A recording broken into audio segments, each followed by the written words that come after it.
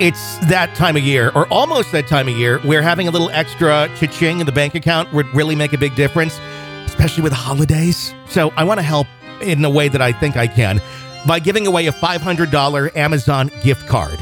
For a chance to win it, all you have to do is one of two things.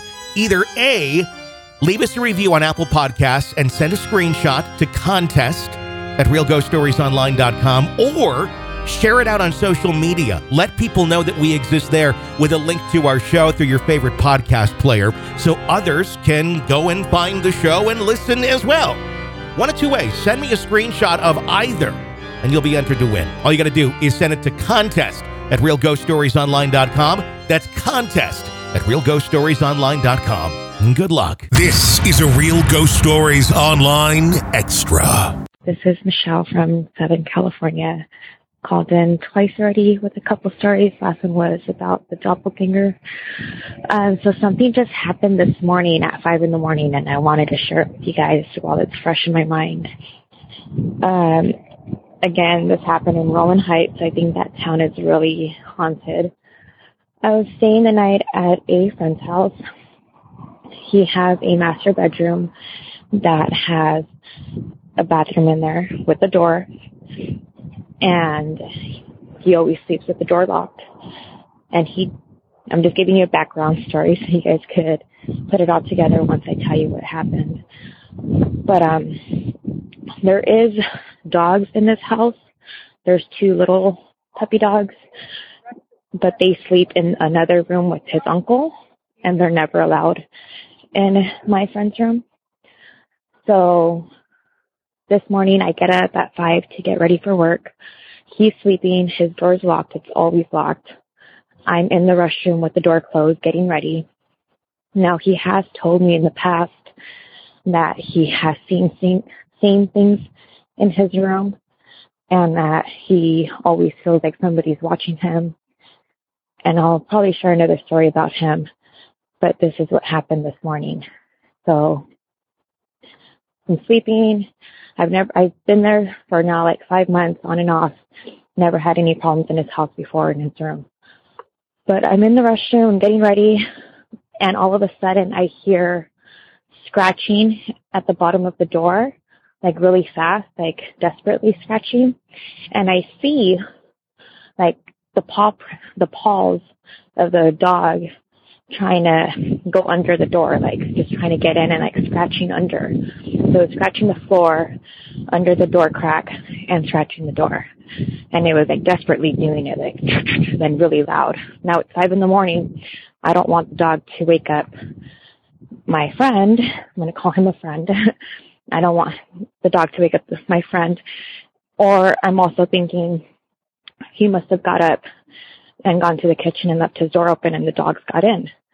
And he doesn't like the dogs in his room. So I'm like just looking at it happen while I'm putting on my makeup. I'm putting on my eyeshadow. So just kind of looking at it and hearing it. I'm like, right, maybe I should get these dogs out of here. Maybe they got in and he doesn't know that they're in here.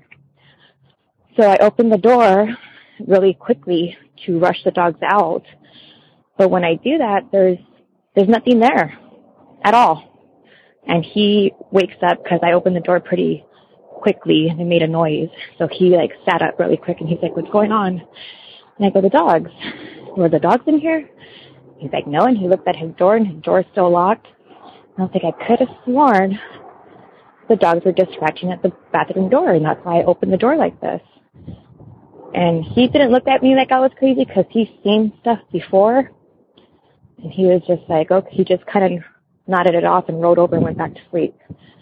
And I just said, okay, well, hopefully you blessed your room because I'm coming back tonight and I don't need nothing clawing at me in the middle of the night. But that was really creepy. I don't know what it was. Last night he and I did get into not an argument or a fight, but we're kind of in this 1 foot in, 1 foot out kind of relationship, and I wanted answers from him as to what he wanted. And I got really emotional. So I don't know if it's because I was emotional that I was opening a door to where something was trying to get at me or what. But like I said, I've been there 5 months now on and off, and I've never had an experience. But this thing clawing at the bathroom door, and trying to get in. And I saw the paws. Like it went through the bottom crack of the door, like clawing at the bottom floor, trying to get in. And it didn't scare me because I thought it was the dog. But it did trip me out once I opened the door and I realized his bedroom door was still locked.